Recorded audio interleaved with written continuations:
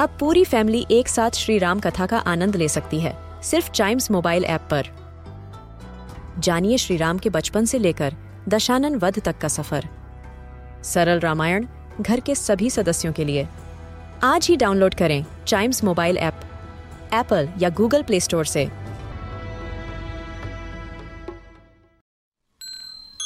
This is Chimes Radio original podcast. In the Northeast, if you want to go to a developed town, which is an industrial city surrounded by acres of tea estates, go to Assam's Dibrugarh. It is situated on the Brahmaputra river. There are many places there like the Krishna Mandir, which is made of marble. There's a science and cultural park which has animal sculptures.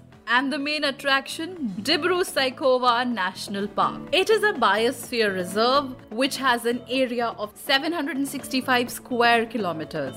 It is bound by two rivers, Brahmaputra and Lohit, and has moist semi-evergreen forests. There are some exotic tree species found here, and of the animals, there are Bengal tiger, Indian leopard, clouded leopard, jungle cat, feral horses, Hulok gibbon, hog deer, Asiatic water buffalo, and many more. It is one of those few places in the world which has these feral horses which date back to the times of British in this country. There are also some reptiles which are really sought after. 2 species of monitor lizard, 8 species of turtles, and 8 snake species which are found here. Other than that, there are birds including Sarus crane, black stork, white-bellied heron, glossy ibis, Himalayan griffon, black-crowned knight, Asian open-bill, and many more.